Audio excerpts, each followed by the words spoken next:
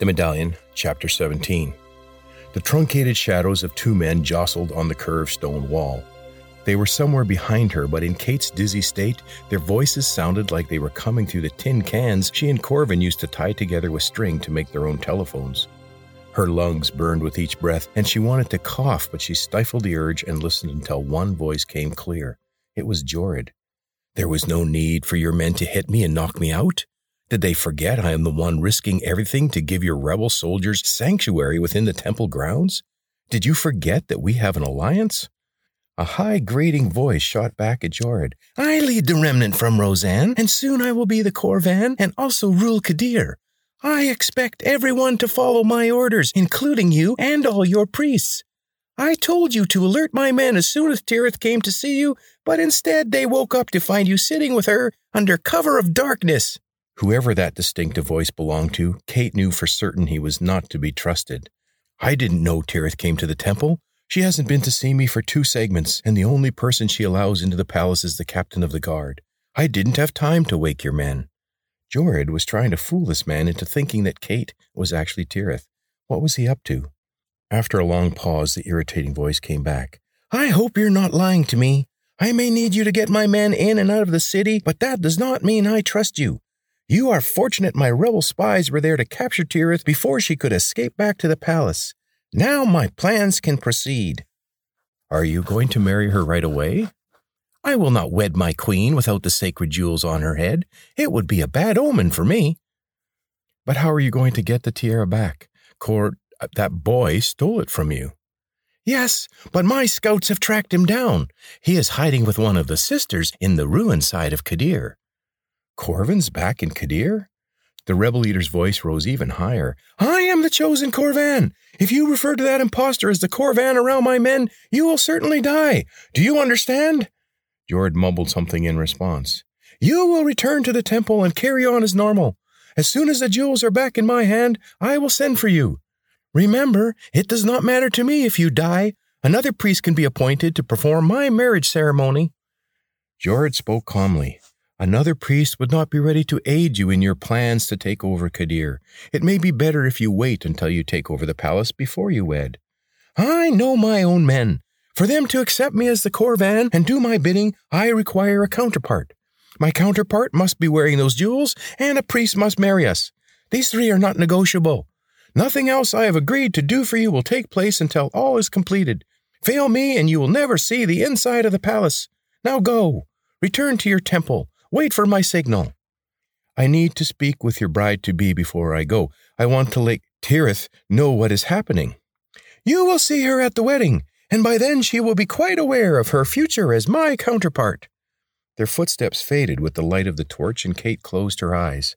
A wave of fatigue swept over her, and when she opened them again, she found herself back in the entry room beside the council chamber. She stood shakily. Even in this dream place, the drug she'd been given was affecting her. Entering the chamber, Kate found the star on a new door was glowing, along with a distinctive mark in the center. Jorid had said that the marks identified the owners of the medallions. This mark was different, so it had to be someone new. She touched the star and looked inside. Tirith stood before her, a silver medallion in her hand, and clothed in a white dress with delicate embroidered green vines and purple flowers around its neckline. "Kate, I'm so glad it worked. It's so difficult to let yourself fall asleep when you know you have to." Kate opened the door and stared at the medallion in Tirith's hand. "Please don't think me a coward," Tirith said, following Kate's gaze. "I picked up your medallion after the rebel soldiers took you and Jorid away, but there was nothing I could do for you on my own. I ran to the palace and sent my guards to search for you, but they lost the trail in the crags." Tirith drew closer. "Do you know where you are? Is Jorid still with you?" Kate shook her head.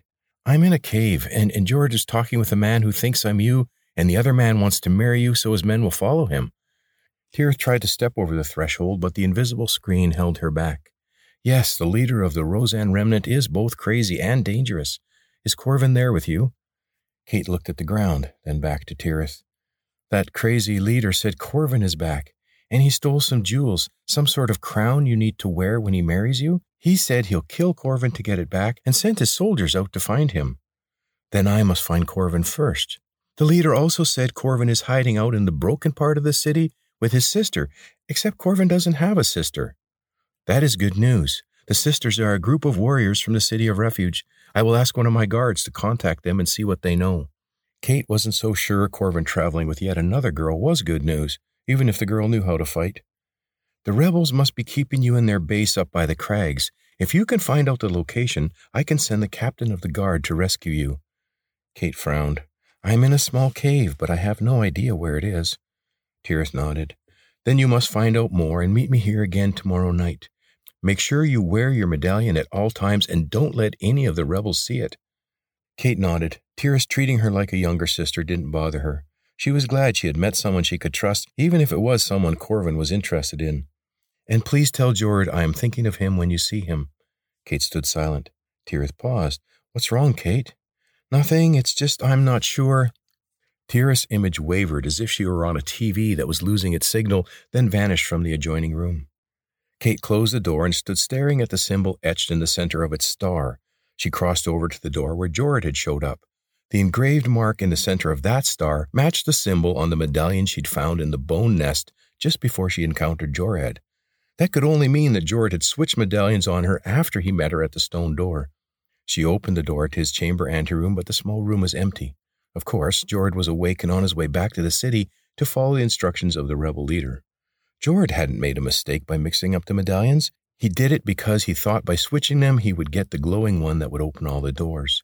He deceived her to get the master medallion, but instead he ended up with the one from the bone nest. Kate clenched her jaw as she headed back to her own chamber. When was she going to learn to be less trusting of men?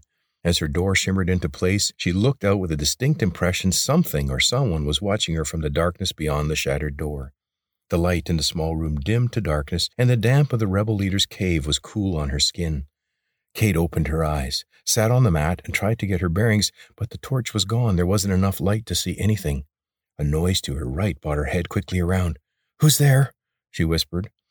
A hand clamped over her mouth, and an arm pulled her firmly against a man's chest. She tried to scream, but the arm gripped her tighter, and the hand over her mouth stifled her cries. "You must be quiet," the man whispered in her ear. "The guard is just outside the entrance. I'm here to help you." Kate quit struggling. The voice belonged to the man with the curly hair and purple robe in the medallion chamber. The glow of an approaching torch lit up the walls of the cavern as footsteps approached. "The guards heard you. Let me take your medallion for safekeeping. We can't let them discover that you have the chamber master." He tugged on the chain of the medallion around her neck, and Kate clutched at it. After Jord's deceit, she would not be trusting anyone with her medallion. "It's okay. I understand. I won't take it." The hand dropped away from her mouth, and the man lowered her back onto the mat. "But you must keep it hidden at all times." The torchlight was just beyond the corner. "Meet me in the chamber as soon as you can. There's much I need to tell you." The man leaned in, and Kate caught a glimpse of his face before a gentle kiss on her forehead. His voice whispered in her ear, "I will find a way to get you out of here, I promise." He pushed away from her and behind the shadows of a rocky outcrop just as the torchlight bloomed around her. Two armed soldiers entered the cave. One held his torch high as the other approached her along with the familiar scent of burnt oil. A dirty cloth dangled from his hand. His face was in shadow, but she could hear the cruel smile in his voice. "Don't try to resist, princess. This is the only way to keep someone as feisty as you calm for your upcoming wedding. Our Corvan requires a compliant counterpart." The soldier holding the torch laughed, and his light flickered as the oily odor drew near.